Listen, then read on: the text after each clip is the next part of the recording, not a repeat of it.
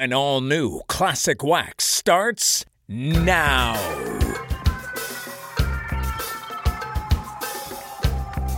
The positive vibration that music is.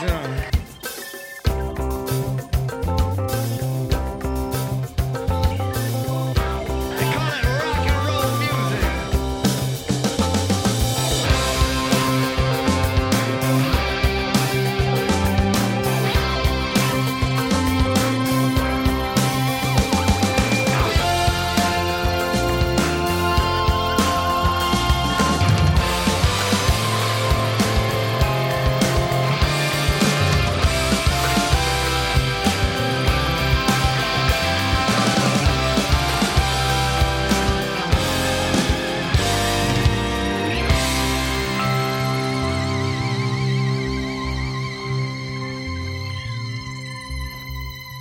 Please welcome your hosts, Ian Rice and Steve Sumner.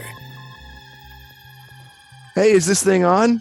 Welcome back to another episode of the Classic Wax podcast. This is the reboot version of Classic Wax for all those folks that have been asking, pleading, begging for it to come back. I've decided to bring it back, albeit with a new format. I am your host, Ian Rice, and with me is my brand new co-host of sorts, Mr. Steve Sumner. Steve, how are you? I'm good. I'm a bit concerned. Why only co-host of sorts? How does that work? I don't know. I just babble a lot of the time, so pay no attention to me. Oh, I was just wondering. I've signed the documents now. I've seen what's officially involved. I don't want to. You can't move the goalposts at this late stage. I know. I'm sorry. So this is a 50-50 partnership, as we have discussed, and we're going to be in this to win this. I very much wanted to bring this podcast back, but I felt I needed someone, the right someone, to do it along with, and along came Mr. Steve Sumner. Now, Steve is also the host of the McCartney and Gold podcast, which I'm a very big fan of, and also has just started up the Great Guitarist podcast. And then along comes me saying, "Hey, want to do a third one?" Yay! I'm just going to correct you there. I'm not the host of McCartney and Gold. I'm just one of the shouty, sweary ones. Oh, all right. David Hughes is the host of that one. I don't want him to listen to this and then throw eggs at the radio and ban me from it. So I'm sorry, David. I meant no disrespect. There you go. All good. So give me a little bit of your musical background, what you're into, all that kind of thing, so that people can come to know you. Oh my gosh! Well, I mean, you and I obviously met through a shared love of the Black Crowes, and it's difficult because I have a lot of different genres that I am interested in and listen to. But I guess if you cut me, I bleed classic rock. It's the Beatles and it's the Stones and. I mean, the reason I love the Crowes so much is because when I saw them, it was like, sort of Skynyrd plus Zeppelin plus Free plus, the Stones plus all these people I never got to see sort of, all doing their thing. I'm a big Crosby, Stills, Nash and Young guy. The other part of the Holy Trinity for me was Indigo Girls, who I think are wildly underrated. But, I love my country music. Don't tell David Hudson, and my techno and bebop and musicals and you name it. But yes, if you cut me open, I bleed Pink Floyd and these kind of things. It's just the way it is in Zeppelin, Well, when you first sent me a list of your top bands, for whatever reason, I was asking you that. Sometimes I just ask people that, and I was surprised to see Indigo Girls. Not surprised, but it's just paired with all the other acts you had on there. It seemed to stick out. They are a very talented act and very underrated, as you said. But also the other stick out for me was you had ABBA on there. Oh, I love ABBA so much. ABBA's an interesting one because I get really, really obsessive about things sometimes. A student of mine told me today that it's my ADHD. I didn't realize that. Undiagnosed, folks, but apparently that's where these obsessive streaks come from. And one day I don't like not knowing things. And one day I just thought, this ABBA thing's really odd because they've clearly got a huge number of albums, and there's a sort of collection of songs out there which only come from two sources, which is what everybody knows because they're a pop band, they're a singles band. That's the ABBA Gold compilation or the two ABBA Gold compilations or Mamma Mia the musical. And that begs the question, which really fascinated me, then what's the other stuff like? I mean, is it just these sort of 25, 30 songs, that were singles that are epic, or is there other stuff there? And it was a very interesting answer, because I see them a bit like Paul McCartney, which is that sort of, 30% of it is fine, and 30% of it is absolutely awful, and 30% of it is unassailably great. And what's interesting about ABBA is it's not always the 30% you expect to be. There's some really deep hidden stuff in there, and some really funny stuff, and some like some sort of really influential synth type stuff. That my favorite album of theirs is called the Visitors, and there's my favorite track by ABBA is called The Visitors, and I have to be careful who I say that to, because I can say it on a Muso podcast, but if you say that to people, they just think you're trying to be weird, because it's a song about the Stasi. It's like you're somewhere in East Germany, and the Stasi are outside, and you're hiding in the cupboard, and it's about the paranoia that comes with that. It's not Dancing Queen, that is for sure. But they just were phenomenal, and it wasn't their first language they were writing in, and the lyrics of the lyrics. Obviously some of the lyrics are absolutely shocking, but sometimes they hit emotional nerves that nobody else has come close to, and just the intricacy of the music, and just I like music that does what it says on the tin. I like it when somebody sets out to do something, and that's why I love a good concept album. It's like, I'm making The Wall. I'm going all in. You're going to be here for the next 2 hours, folks. It's like, oh, okay, you've committed to this. Good on you. And it's like they committed to being a pop act, even though they were filtering about 6 or 7 different genres. They really committed to being a pop act. And it was just, they're the best. They're the best there ever was. Now, one of the interesting things I always found, different between US music fans and UK music fans is I feel like UK music fans are much more open to pop music. And, here people try to put you in a box, and you like rock, or you like this, or you like that. And there's, here, like, some circles, you get beat up for saying you like ABBA, so I admire your conviction to that. And actually reading that in the list and knowing what I know of you and how much I value your opinions on music thus far, I kind of was prompting me to say, hey, maybe I should give this a listen. So I guess The Visitor is the place to start. Well, no, I would start with the compilations, because I think the big classic hits were big classic hits for a reason in most cases. They weren't always the perfectly chosen ones. There's some really deep stuff after that, but that's probably the obvious way in. But they were they're such a huge part of British culture. They're a huge part of Australian culture, a huge part of British culture. They're not a huge part of American culture. They had a couple of big hit singles, but they never crossed over in that way. But being that you bleed classic rock, as you mentioned earlier, we are here to discuss some classic rock today. Actually, I let you have first crack at the first album we're going to discuss, and that was very chivalrous of you. Yeah, I'm that kind of guy, Yeah, but and that is a very classic rock album, and an album that you didn't know prior to bringing it up, but an album I am very fond of also, and that is Stephen Stills' 1970 debut solo album, self-titled Stephen Stills. Oh man. What a piece of work. What a piece of work. It kind of gets lost in the shuffle, I feel like, because it comes out about 6 months after Deja Vu. He records it in between times on CSNY tours. It kind of got lost in the shuffle. There's a lot of great material on there. Well, at the time, he was obviously they came out. People totally forget how big the CSNY thing was. People forget how big the CSN thing was, but the CSNY thing, once that kicked in, that was just ridiculously big. It was sort of earth-shatteringly big. And then all these solo albums came out and everything else. And at the time, Stills was the man. The first Crosby, Stills, Nash album, he pretty much played all the instruments, and Crosby and Nash just sang the stuff. Obviously they contributed enormously in terms of writing a lot of the songs and the vocals, and lead vocals on the songs that were theirs. But Stills was arranging everything. Long Time Gone was, for example, is Crosby going, "I've got a song, what do you think of this?" and Stills spending all night in the studio sort of pulling it together, and Crosby coming back and going, "Oh, that's quite good, isn't it?" Because Stills was the man. And even at the point when this album came out, you look back now and you look at Deja Vu's come out, and look at they fragment. Look at the solo albums that come out. You got After the Gold Rush, which is obviously unassailably classic now. Nash releases Songs for Beginners, which is well thought of, to be fair now, but was probably the sort of the not the outlier, but the weakest of the bunch, but still very, very strong.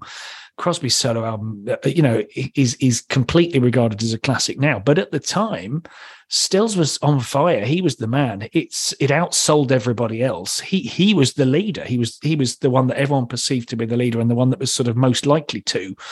And it's only sort of, it has kind of got lost over time because the other ones have sort of grown in stature, and for whatever reason his hasn't, which makes no sense to me. But I think it's because maybe the other artists have grown in stature over time rather than those specific albums. If you look at the first Crosby, Stills and Nash album, I mean, the combination of those three men's voices, and even when you add in Neil Young as well, that's an extra piece to the puzzle there. But the combination of their voices is so perfect.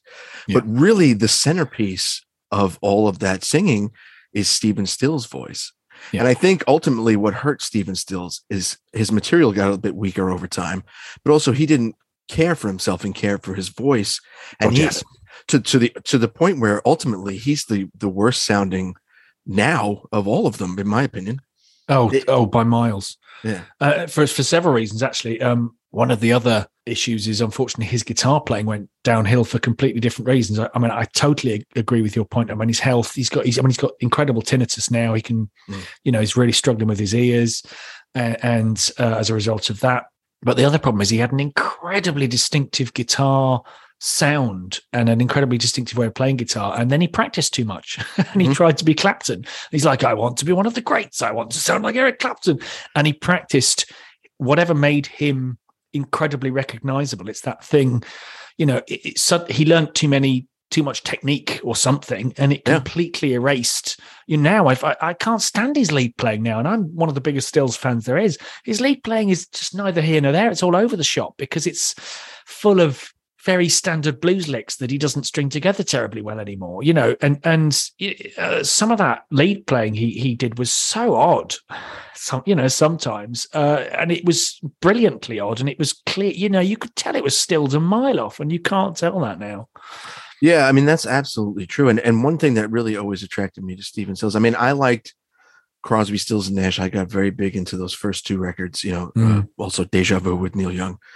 And then it was kind of from being into the Black Crowes, Rich Robinson drew me back to a lot of Stephen Stills stuff, like the Manassas stuff, because he would cover, which is a fantastic record, but he would cover this material. Yeah. And so then I kind of went back and did a deeper dive into these things. Yeah. And I mean, his open tuning is a force to be reckoned with.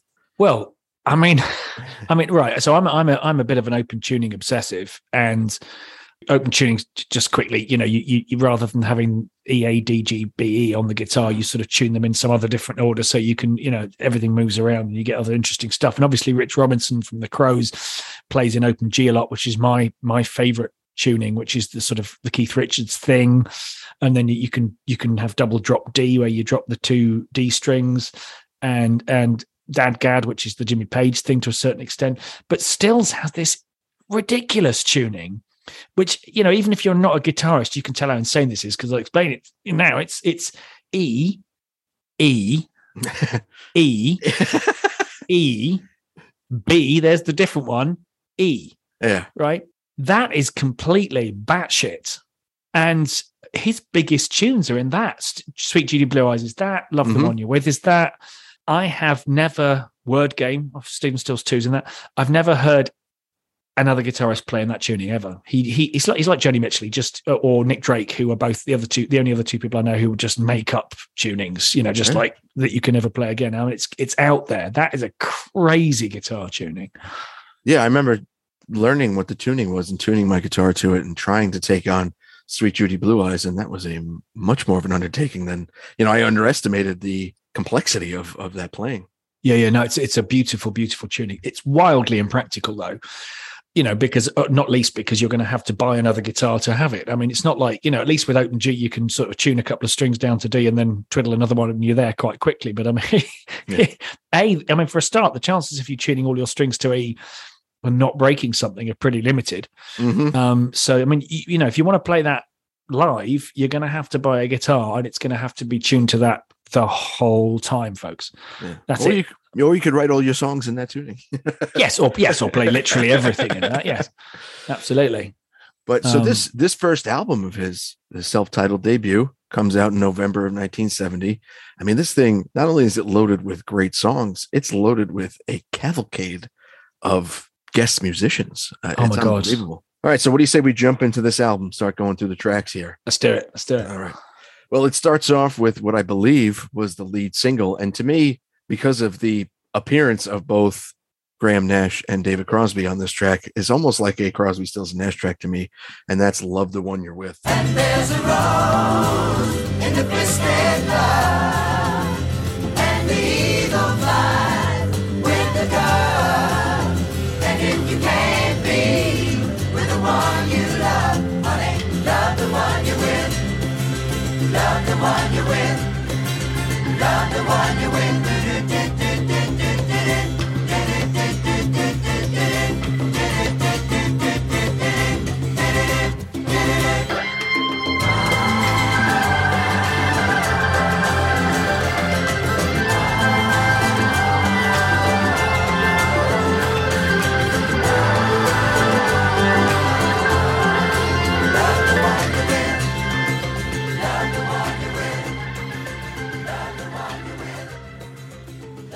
What's your take on this tune? Oh, it's an interesting one. I mean, I've heard it a lot. It is that crazy guitar tuning. I mean, again, it's that thing of, Crosby and Nash turn up, but it's quite clever because he mixes up. You get these other voices in there, like Rita Coolidge and John Sebastian and Mama Cass. This kind of thing. You get these other voices, so it's almost like he's going, "Hey, Crosby and Nash have turned up." So it sounds a bit Crosby, Stills and Nash, but hey, there's these other songs too because this is my album. And that's interesting. Although the second you stick Graham Nash in anything, they call him Razor Throat because his voice cuts through everything. Mm-hmm. And it's Graham Nash just gives everything that Holly's CSN sound. There's nothing you can do.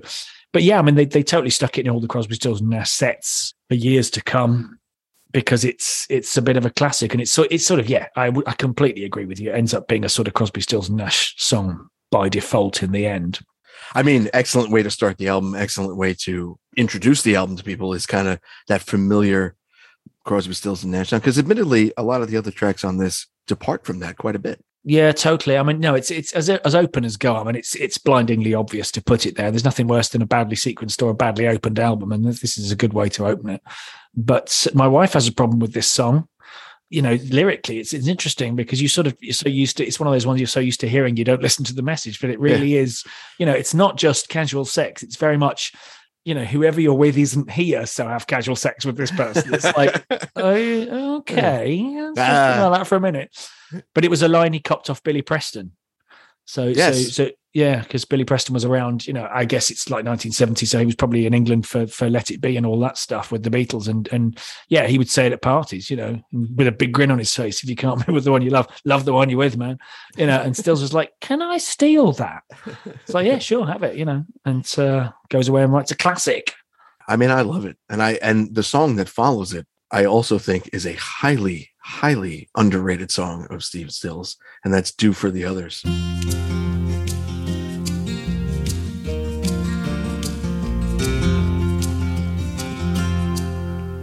Round, round, up and down, all along the lonely town. See him sinking low, doesn't see the joy there is to know. And he cries from the misery, and he lies singing harmony. She is gone, there is no tomorrow, it is done.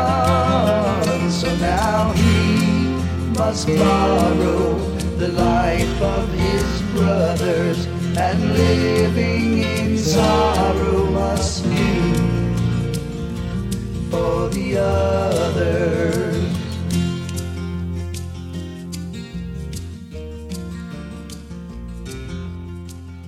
It's interesting. I'd forgotten it was about Crosby. Yeah. because Crosby's girlfriend had died recently, and it was it's a very, you know, emotive sort of, I guess, portrait of the state that Crosby was in at the time, because he was really, really messed up by the whole thing and really grieving. And it's, you know, it's not so much a sort of let's help this guy. It's just, here's a portrait of the situation he's in, but with real empathy. But I think one of the interesting ththings musically here, I would put aside from that guitar sound, which is so Stephen Stills, and he's just, you know that sound a mile off, is that he's harmonizing with himself, which again seems like a statement, because the sound of him harmonizing with himself is so different. And as great as Crosby is, because Crosby's the one that really arranges the really complex harmonies, it's Nash that cuts through. It's always Nash that cuts through, because Crosby, I mean, you have to really struggle to find Crosby, because he likes to be somewhere in the middle. He's like that color. There's a blend that you find by putting him in the middle there, but Nash will just cut through everything and make it sound like CSN. And this doesn't have that. It's still harmonizing with himself, which is such a different flavor. It's nice to me, like lyrically and thematically, to see him actually doing something nice for David Crosby, because you know, historically they were the ones that were at each other in those early days. You know, this film footage of them shouting at each other, and you know, you know, it's my understanding that David Crosby was fairly difficult at that time.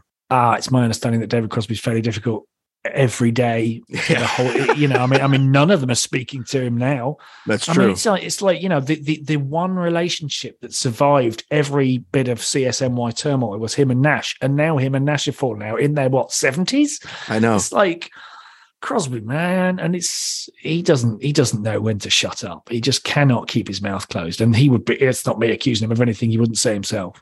No, it's just a shame that because that the Crosby Nash relationship, like you said, like kind of stood the test of time. You know, it was always there, and whatever was going on with all the different iterations of that group, there was always Crosby Nash. You know, and I've recently read that Nash said he kind of misses Crosby and at least working with him. You know, and it's a shame. Yeah, but they always do this thing in interviews where they're like, "Do you miss each other?" Yeah. And then they sort of immediately caveat it with, I miss the music. And it's very rare that they sort of say, I miss him as a human being in my life. And I think until I read an interview where they say that, and they don't always say, you know, it was about the music, then I don't think it's I think it's too late. Yeah. I mean, these guys unfortunately aren't getting any younger. So, you know, no. There's not a lot of time left to mend those fences. No, but Crosby's going through an enormous purple patch because he wasted so much of it to drugs for so long that he's releasing album after album after album. Nash is releasing more than he has in years. Stills has just dried up completely, which, as you said, I mean, he sort of, more than the others, he burns out. Yeah. Stills, I think he burns out, because once you get to about 76, the quality just drops and never recovers. Unlike Mr. Prolific Neil Young, who probably releases the most amount of material to this day. Neil's a whole. Neil doesn't need us to talk about him. Crosby, Stills, and Nash do, because you know Neil's just got the world talking about him anyway. But I mean, he suffers with Prince syndrome. That's what I call it, Prince syndrome. It's like, I've gone to sleep. I'm just going to put my head down. I've woken up. There's an album under my pillow. What's this? I'm just going to open my bag. I think I put my lunch in here. There's an album in here. It's like, stop putting out albums, man. Just take a breath, you know, and just take, you know, if you just didn't release 3 albums this year and took a bit of time, this could be after the gold rush. Yeah, that's the thing. Yeah, if he kind of, you know, self-edited a little bit more, because the interesting thing to do now for me with Neil Young albums, because I will buy them when they come out and I listen to each one, is it's like panning for gold. Like, you'll find some good stuff on there, but you got to sift. Whereas if he kind of held it back a little bit, he could have an album full of gold. You know? Yeah, but I don't think, I mean, neither him nor Prince were in as kind of, it wasn't, I want to make a classic. It was, I'm following my muse. Right. And I you've got to respect that, I suppose, because it's that thing. Well, no, not I suppose. You've got to respect that. I've got to respect that, because I think that's important. You know, the thing I always say, because I'm a CSN diehard supporter, but I would be the first to admit that it's the old thing that Crosby always says about, you know, go out, put on the smoke machine and play the hits, you know, and it's like, because they go out and they try and make albums to sell albums and they make commercial decisions, or when they go on tour, they play things that people want to hear. I get that argument. It's like, well, I've paid my ticket. I want to hear the songs that I want to hear. I understand that. But the thing is, if you take that mentality with your artists, you will get a jukebox artist. Yeah. They're not going to make new fun music for you. They're going to play the hits because that's what you demand. Whereas if you're prepared to go, okay, I've paid to go and see a Neil Young concert, fuck only knows what's going to happen. I'm going to go and play a Bob Dylan concert, but I've done my research, so I know that nothing is going to sound like anything he's ever put on record. That's just the way it is. But maybe I'll see something crazy and interesting that's never going to happen again. Then you get people like Dylan and Neil Young who are still vital and engaged and making new music in their 70s and 80s and beyond. I saw Neil Young, it's got to be 6-7 years back now, when he was touring with The Promise of the Real. It was the first album they did, and that album was 10 tracks. And I'm telling you, he played every track off that album, and people were leaving. I mean, and he made it worse for himself because he had the poor judgment of opening with After the Gold Rush. So people hear that summer crowd, they think they're going to get some hits. Nope. You're going to get After the Gold Rush, a couple of things off of Harvest Moon, and the entire new album. But like, wow. if you read about Neil Young, that's what he does. Yeah. Yeah, that's what bothers me is people it's not doing the homework. It's like, don't just buy a ticket because the name, it's like, I liked Harvest, I'm going to go and see Neil Young. Yeah. That's on you. That is on you. Yeah. I fault you in this one. You've made the error. Yeah. Not Neil's fault. You blew it. So carrying on with the album, the next track, which is called Church, Part of Someone.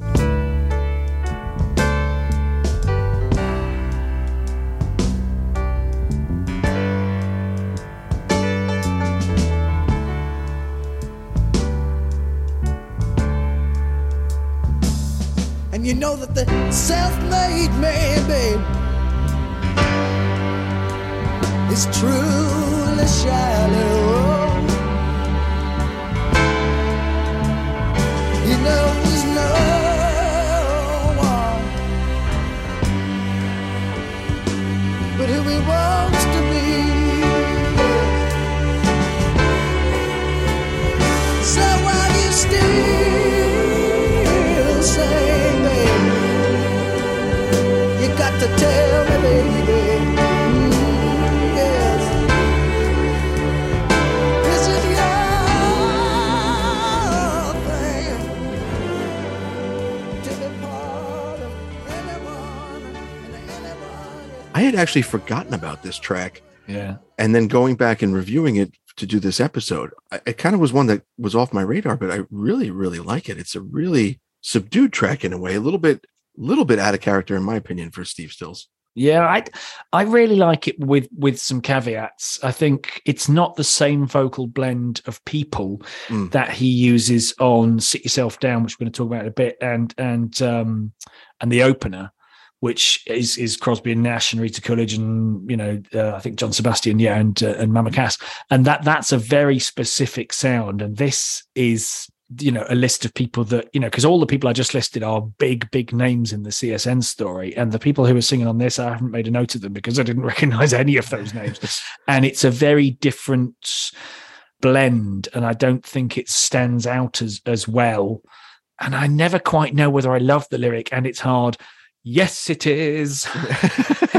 I never quite know whether yes, it is great or really jarring. I've never made my mind up about that.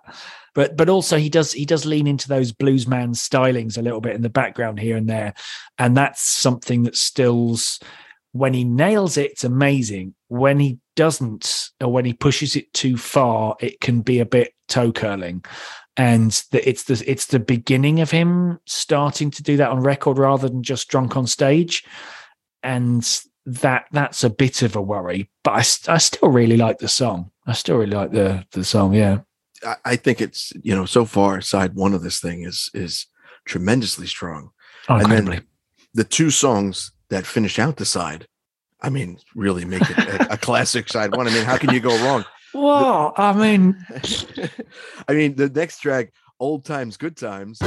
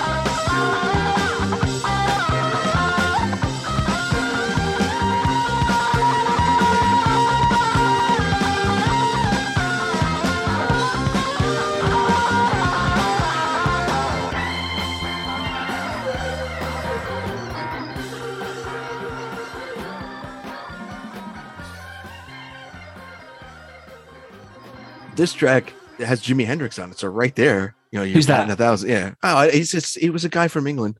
English guy, yeah. Yeah, and just put about 3 albums, and kind of faded away. No, no wonder we've forgotten about it. But I didn't know till many years after initially listening to this album that Hendrix was the guitar player on it. I just kind of missed it in reading the liner notes and went past it. And then once it was pointed out to me, I mean, it's very obvious. But yeah, this is a fantastic track. I'm surprised this wasn't a single, to be honest with you. Well, it is the only record ever with Hendrix and Clapton on it, which is crazy. And Ringo's playing drums. And it's like, what? And that's how big he was. That's how connected he was. And Hendrix and him did loads of stuff together, loads and loads. And it's one of those classic situations where, he referred to it. He's like, we did loads of stuff, loads of jamming, loads of bits and pieces. And then, of course, a few years ago, some of the bootleg stuff came out. And of course, it doesn't even begin to live up to what you sort of hope it might. It's sort of best left in your mind as a possibility. But yeah, this track's phenomenal. It's one of my favorites on the record. And Stephen Stills is playing a ton of instruments on this, but he kills it on the organ on this thing.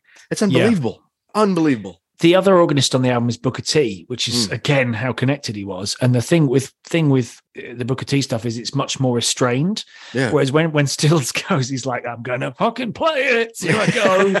It's he goes mad.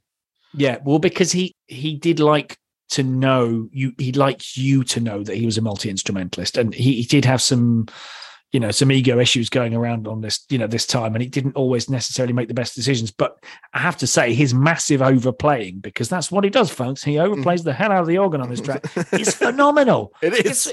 It's amazing. And also the bass player, there's something the bass player does in that final minute as well, where there's 1 or 2 notes that he plays like slightly sharp, but deliberately. I've always loved that. I've always loved the lyrics of this track. It was brilliant because I had to look up the lyrics again recently, because I remember as an 18-year-old that we used to sort of think that he'd made up a load of nonsense words. Ogre for liar, fall down the byre. It's like, what is he talking about? This is some sort of American crazy mumbo jumbo. But of course, he moved around a lot as with Army Brat and, all of that sort of border stuff and rivers that he's referencing. And it's great, to sort of get the geography of it now. And also to realize that it wasn't just that I was English. He was referencing some seriously specific geography there. But everything about this track is great. It's just unassailably great. And you mentioned the bass player. I mean, it was not surprising to me when I looked up the players on this, and it's Calvin Samuel, who was actually the bass player in Manassas. So there's some great stuff on there bass wise. I'd love to talk to him, because I think he's around in London these days, because he's English. I'd forgotten he's English. Is that right? I didn't know that. Yeah, I'm pretty sure I saw an interview with him recently, and I was like, oh, okay. I digress, but he's a very interesting guy. But yes, Fuzzy Samuels. He's they went back a way for sure. And then we kind of give way to a much more subdued track, but as gripping as any of the others so far, and that's the track "Go Back Home."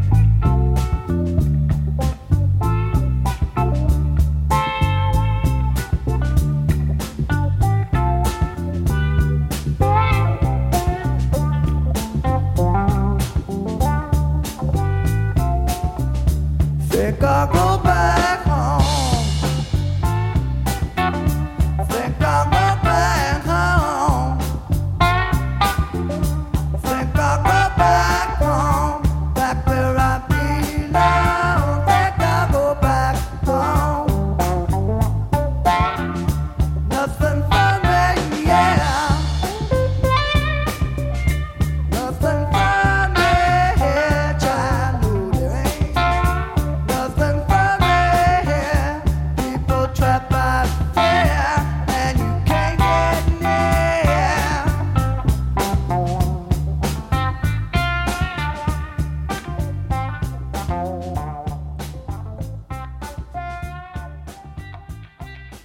Bit of a bluesy number on this one, but features Mr. Clapton doing some really, really nice blues stuff. Before, as you had mentioned earlier, before Stephen started getting a little too disjointed and a little too flashy with his blues runs. Yeah, well, I mean, the wah pedal is not being used subtly or sparingly on this track. You know, everything Stills plays he is heavy on the wah pedal, but my God, it works. It works. He uses the Kirk Hammett approach to using the wah pedal. Just use the hell out of it, you know? Yeah, just flap my foot backwards and forwards with abandon. Who cares what's happening down there? But then Clapton turns up. And first take, and I have read some bits and pieces. It's sort of, I thought this was just like one of his best solos ever in my head, but I have read some stuff where people sort of in the know have gone, that's one of Clapton's top 5 solos ever. He walks in, he plugs in, they play him the track, he does a first take. That's the first take. It's absolutely mind-boggling. It's as good a Clapton solo as I think there is on record. I mean, normally my co-host on the State of Amorica podcast is the one that does all the hot takes, but I'm going to give you a hot take of my own here. I feel that Clapton is his best when he's a sideman. Yeah. No, I think I mean, the reason I might disagree with that is because I do enjoy his singing a lot. I think I really like his voice. Yeah. But I mean, the Delaney and Bonnie stuff is phenomenal for that reason. The Derek and the Domino stuff is phenomenal for that reason. This is phenomenal for that reason. The John Mayall album. Yes. Yeah. I mean, if you want me to disagree with you, we can edit this bit out and I can disagree with you and, for the hot take part. No, I agree with that. I think that 100%. Listen, we don't do any phony setups here. But no. But yeah, I mean, so as far as a first side of an album goes, that's pretty epic, I would say. I mean, it's nearly faultless, really. I mean, the only thing that might be a problem with it is when Stills overplays himself. It's that thing of if he's pushing too hard, it's like, look at me, I'm eclectic. Look at me, I can play everything. Look at me, I can really do blues shouting. Look at me, I can play the hell out of this organ. When he does, he only goes sort of one beyond the limit level, and then comes immediately back down again. It's just, if you know what's coming, then you know that he will fall foul of that more. I think I wouldn't notice it if I hadn't listened to every Stills album that followed and realized that, especially the live stuff, that he could fall into that trap. But yeah, basically it's as strong as a first album side gets. And I'm gonna put it out on Front Street for you, just so we're up front here. Side 2 is where it stops it from being a perfect album for me. Yeah, but I mean, not necessarily in a bad way, just in almost in a very subtle way. But not the start off track for Side 2 is the other single off the album, and that's "Sit Yourself Down."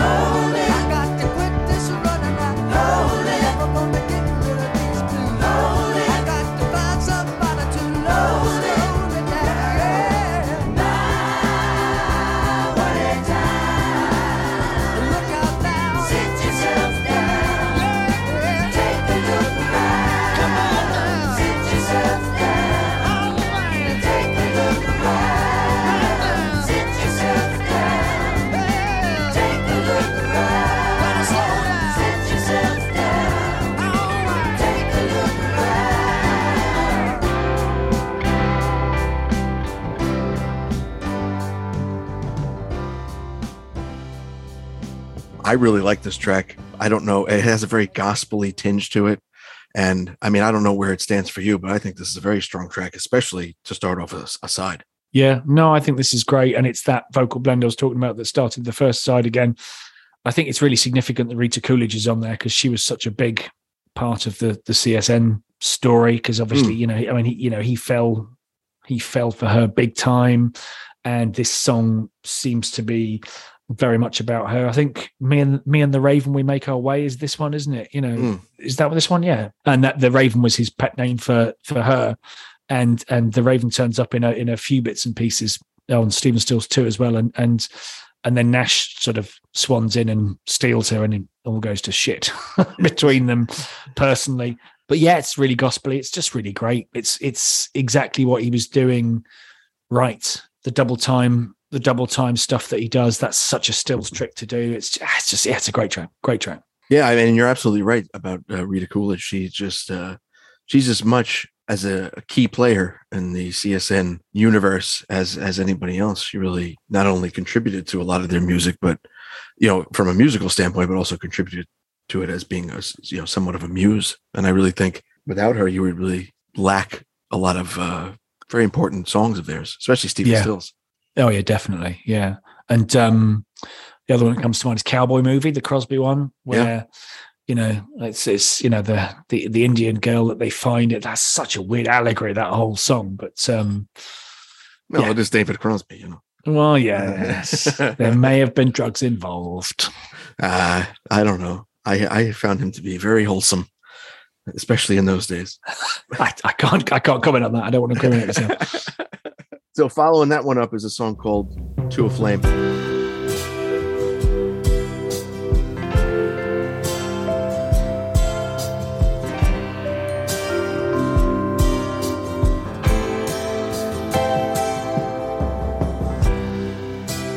Drawn to a flame, she is far away, out of reach. Will she burn her wings? I can only watch, out of touch, out of my mind. Wish I could tell if she's alright. I'm interested to hear your opinion on this one. It took me listening to it for this to really sit through it properly for the first time. Because, and I coming to it now, I sort of am sitting through the whole thing and really listening to it and listening to Ringo's drumming as well, because Ringo's drumming on this, and that's really cool. I mean, I'm not a big fan of the vibraphone sound particularly. Yes, he's flexing a muscle of, I can do this other style, and I've got no problem with him doing ballads. It's not a style I enjoy particularly. Again, it's another Rita Coolidge song. It was always the low point of the album for me, but I like it a lot more now than I did back in the day. And back in the day, I found it really jarring. But yeah, it's grown on me a lot. Yeah, I definitely appreciate it more than I used to. I think the problem for this song is it was in between Sit Yourself Down and then the song that came after it, which is a big favorite of mine. So I would kind of maybe rush through it to get to the, from one to the other, because I really, really, like the two songs that bookend. Yeah. But on this one, that use of the vibraphone, as you had mentioned, it was that, revisiting this album, that I realized how much of an influence Stephen Stills has on Rich Robinson. Okay. On Through a Crooked Sun, Rich Robinson's second solo album, a lot of the instrumentation you find on this album, and also Stephen Stills too, you find that it creeps in to Rich Robinson's solo work. And I never really realized how much, I'm not saying, he copies him, but just how influential Stephen Stills is to Rich Robinson. It makes sense to me now why he covers a lot of his material. That's interesting. That's not a through line I've particularly noticed, but it's like the Nick Drake thing. I mean, Rich Robinson's always talking about Nick Drake, and I think I've heard one song where there was like a middle eight, and I went, "Oh, I can hear it now." And that was the one time, and the rest of the time you can never hear it. But I'll go back and listen to that album with that in mind for sure. So I mentioned this To a Flame was bookended by two of my particular favorite songs on this record, and that brings us to the next track, which is Black Queen.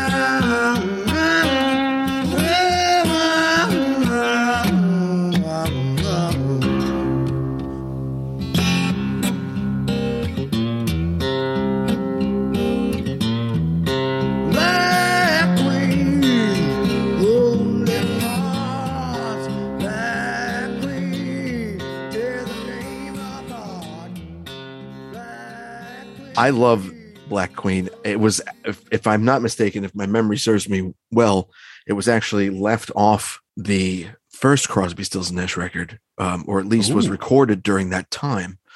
And much like Go Back Home, it has a very sinewy kind of vibe to it.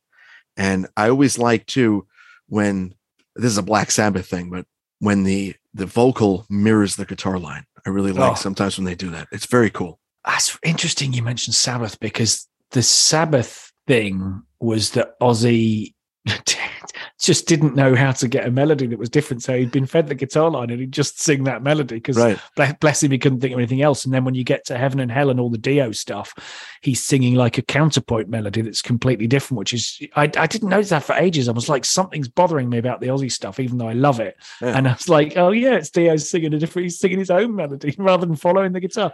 But yeah, no, it's an interesting one because yes, well, the thing about that blows my mind on this track is that he is not the bits necessarily where he sings along with the guitar line, but it's when he then harmonizes with the guitar line, which is just like, how are you? I mean, how are you doing that? It's like, I could get it together to sing the notes I'm playing and know what's coming enough to be able to sing them, but to be able to get the harmonies right, it's like either you dubbed that vocal on afterwards and pretended that, because he goes right saying that, you know, he got drunk on brandy and recorded the whole thing in one take, and it's like, well, either that's a lie and you overdubbed that vocal, or you planned it, or you're a genius. And I think it might be the genius one. Yeah, well, Stephen Stills would hope that you go with the genius one, I'm sure. Oh yeah, I mean, you know, yeah. But yeah, I mean, probably a top 3 track on this album for me overall. I love that song. Well, what a performance. And I think it does sound like he's telling the truth, you know, that it's like, I got drunk and did it in a single take. I mean, it's phenomenal. And again, it's the right side. It's just the right side of the protesteth too much, you know, line, because when he goes to the wrong side of that line, it's downhill very quickly after that, and he stays the right side of that line for the whole of this song.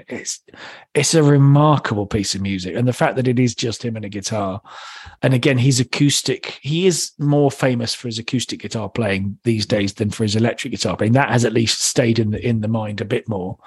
But yeah, it's a hell of a thing.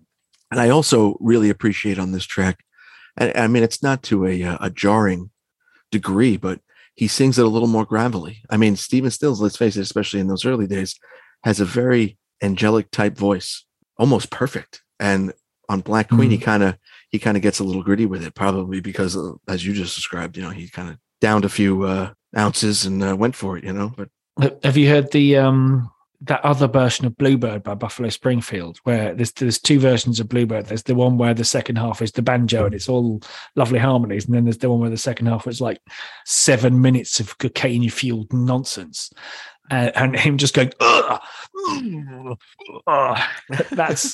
that's amazing. You got to listen to that, folks. Oh, it's you know, because they basically just took 2 tracks and it sort of goes, here's me doing Bluebird, it gets to the end, and now there's like a whole, you can hear like they've just chopped this banjo bit on the end. And on one of those greatest hits compilations, you'll know it because it's like twice the length of the one you're used to. Like, right, just press play on this. You'll get Bluebird exactly as it is normally. And then instead of the banjo thing, 7 minutes of cocaine crazy times with him. Yeah. If you want gravelly stills before Crosby, Stills and Nash, that you go there, and that's a good advert against cocaine, kids. Yes, we're not advocating the use of cocaine, but sometimes it does bear an interesting result. Let's just say that. But so at this point in the record, now I kind of buried the lead a little bit and mentioned it before, but this is where things kind of fall off for me a little bit, and that's the track Cherokee.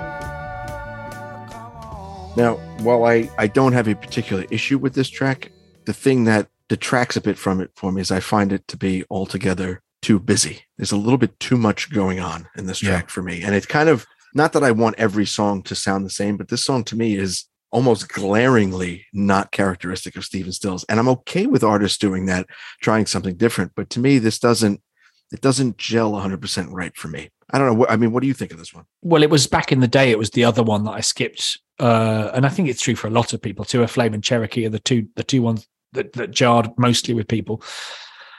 But going back to it, I liked it again significantly more than I used to. I think I'm a lot more into bass playing than I used to be, and the bass is just phenomenal on it. It is. Yeah, it's grown on me a lot, much more than To a Flame, actually. Again, it's clearly about Rita Coolidge because she had Cherokee blood and Cherokee and ancestry, and it was very much directed at her again. But I do like the tempo changes. I disagree with you slightly about it not being representative of him, because tempo changes is a very, very Stills thing. So going for the sort of the horns section or whatever, and also going into Stephen Stills 2, he took, I think, the Memphis horns with him on tour, and he got very, very big into horn sections for a while. And one of the reasons Stephen Stills 2 isn't the equal to Stephen Stills, the first one, is because it gets too busy. And because again, he's over trying to prove a point he's already made. Right. You know, he's already made the point that he's great, but he's just, whether it's the cocaine or whatever, he just keeps trying to drive that home. And again, one of the main reasons I think Neil Young eventually overtakes him is because Neil doesn't give a shit. He doesn't care what you think. He's just going to put out albums. And at the time, you know, Stills was still putting stuff out, and everyone was thinking he was the genius, and that, you know, Neil was just a bit weird. But over time that shifted, and it seems like the obvious narrative now, but it wasn't at the time. And Stills just kept laboring the point. And that's a shame, because he didn't need to, because he was so incredibly gifted and already out in the lead, you know. Yeah, he kind of shot himself in the foot in a way, you know. I will mention, though, since you brought up Stephen Stills too, one of the best songs in the entire Stephen Stills CSN anything is Singing Call. Yes. Beautiful. Oh, yeah. I thought you were going to say Marianne and we were going to have to not be friends anymore. No, I don't get that bold. Again, I'm not Hot Take Hudson over here, okay? No. But yeah, it's a shame on this song because it is the horns that throw me off. But the thing that I do like on this is one of the tracks, or perhaps the only track, that has Booker T. Jones playing the organ on it. And that should be a great thing. And it is a great thing, but I feel it's detracted from. But I guess it's mostly that horn section really that sets it off for me. Yeah, I do think the horns got in the way for a while after this. So closing out this album, this side and this album, is a song that I think is a fitting closer. And that is We Are Not Helpless. Every day we learn more how to hate. Shut the door, and then we tell ourselves we can't relate. Only to the ones who are the same. Yet even they are different, and ever so they shall remain. All are strangers, all are friends, all are brothers. Open up, my friend, and learn to hear. For even lying, well, it has nothing you should fear. If you cannot let yourself be known by anyone, then you are hiding in our home. Now, I've read in several spots that at the time, a lot of people thought this was in response to Neil Young's Helpless from the Deja Vu album. But he has said not the case. And I don't really see how it is. I mean, other than the fact that they both have Helpless in the title. Yeah. And the titles sound kind of contradictory to each other. But I mean, I think overall this is a nice way to close the album. But still, something just misses the mark for me on this one. Oh, okay. Ringo's playing drums, man. What more do you want? Listen, Ringo doesn't get a free pass on everything just because he's Ringo. Okay. Okay. Well, I've actually given Ringo a hard time, and in McCartney and Gold, I get into a lot of trouble for it. So I'm trying to just make up for that. But there you go. God bless you, Ringo. Yeah, I really like it, but again, it's such a Stills thing to do to switch to the double time for the America's Children bit. And again, I find that hard to listen to because I've heard bootlegs where he goes into the America's Children section and what just massively overplays his hand and goes into a kind of, starts name dropping politicians from Nixon to, and Spiro Agnew's done this and Richard Nixon I believe now, and it's like, I'm just going to name drop all these politicians and I'm just going to completely overdo it and look at me, I'm political and I'm doing this big rap in the middle here. And it's like, it's not necessary. But I think it's a suitably epic closer when it goes back from the double time to sort of half time again. And you get the horns and the strings and everything else. And it's sort of, and you get the big Ringo, classic Phil Collins style. I think Phil Collins based his whole career off that drum fill. It's brilliant, style ending. So it's suitably epic. I really like it. I think I really like it. But I do agree with you that the second half is not up to the measure of the first one. I think that's exactly what it is for me. I think it's that double time, that up tempo section that throws it off for me. I mean, I definitely appreciate it much more now than I did when I first listened to the album, years ago. Well, why does that throw? That's interesting because I sorry, I may have come across like I don't like that bit, but I love that bit as it is on the record. I didn't like the way he did it in concert. But what is it that bothers you about that section then?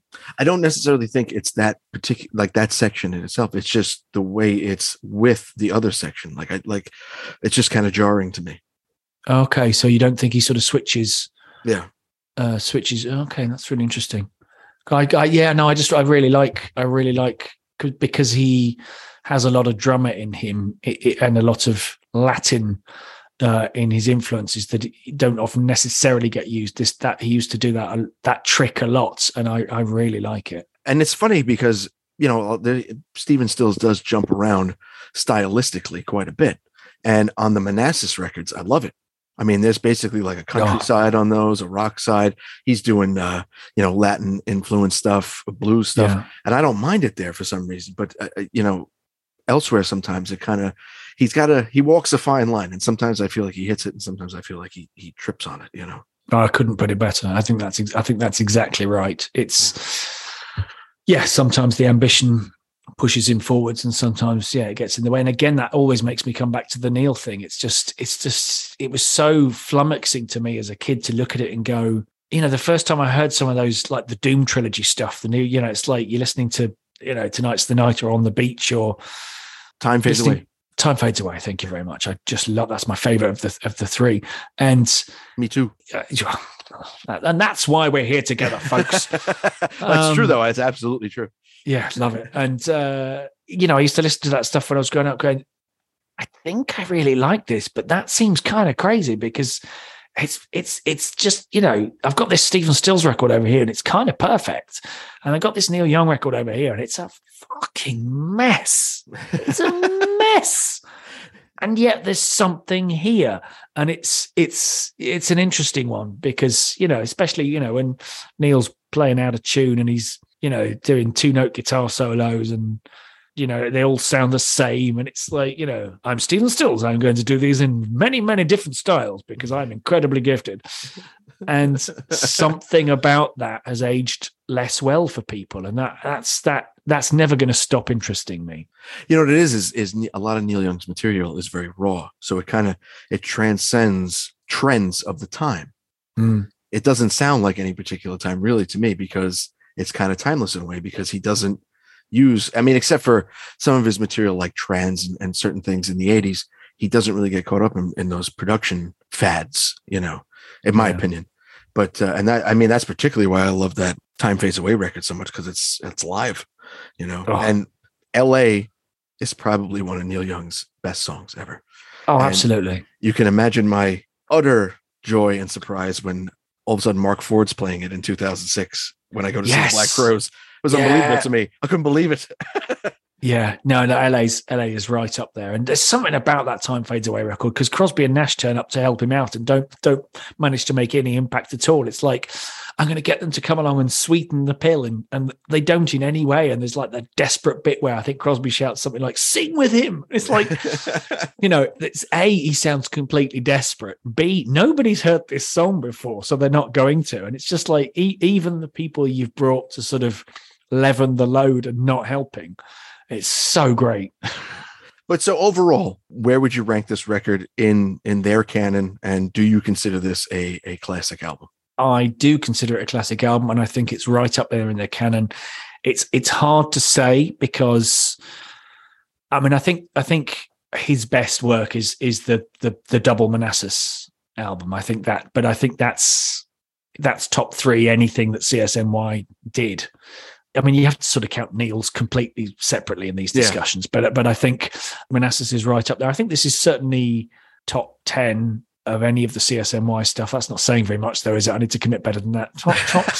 Top 7. I don't know. Top 5. Let's commit, Stephen. Come on, top 5.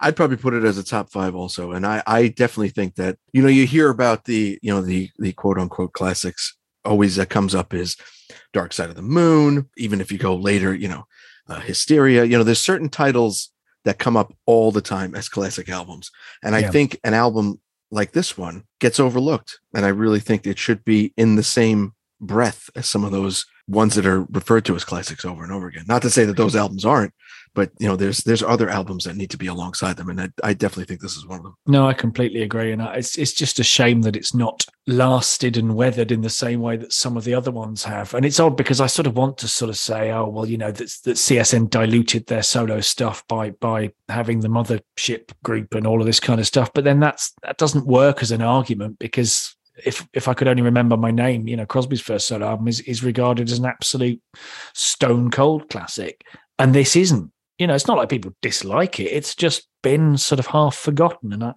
it's hard to get my head around that. But I think it's because Stills, I guess, went so completely off the boil after 76, 77 that his legacy just has suffered as a result for whatever reason. His solo legacy has suffered as a result. Well, that's what we're here for. We're here to bring this one back.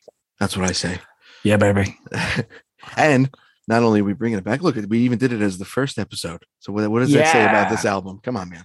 Quite right. Well, Steve, I got to say, absolute pleasure doing this, and I look forward to doing many more in the future. Love it. Can't wait. But being that you picked this album, I'm going to continue a trend that I started on the other podcast, and we're going to do a play out song. So being that you picked this album, what track do you think would be the ideal song to play out with? It's got to be Go Back Home. It's got to be Go Back Home. All right, man. Sounds good to me. Well, I want to thank everybody for coming and joining us on this reboot of the Classic Wax podcast. So glad to have Mr. Steve Sumner with me, and I look forward to doing many more episodes and for you listening to many more episodes. And I appreciate everybody tuning in, and I appreciate all those folks that in the interim were kept continually asking me when Classic Wax was coming back. So here it is, baby. We're back. And to play us out, this is Go Back Home by Stephen Stills. We'll see you next time.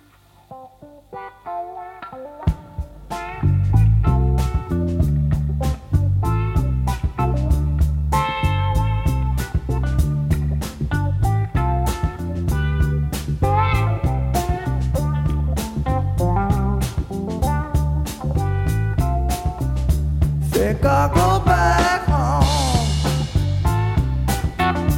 Think I'll go back home. Think I'll go back home, back where I belong. Think I'll go back home. Nothing for me, yeah. Nothing for me, yeah, child. No, there ain't nothing for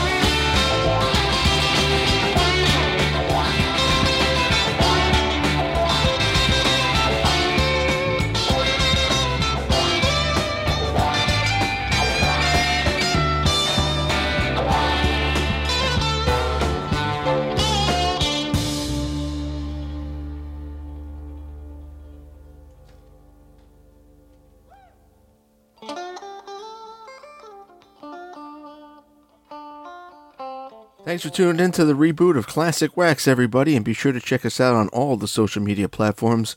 That's on Twitter at Classic Wax Pod, Instagram at Classic Wax Podcast, and on Facebook.com/Classic Wax Podcast.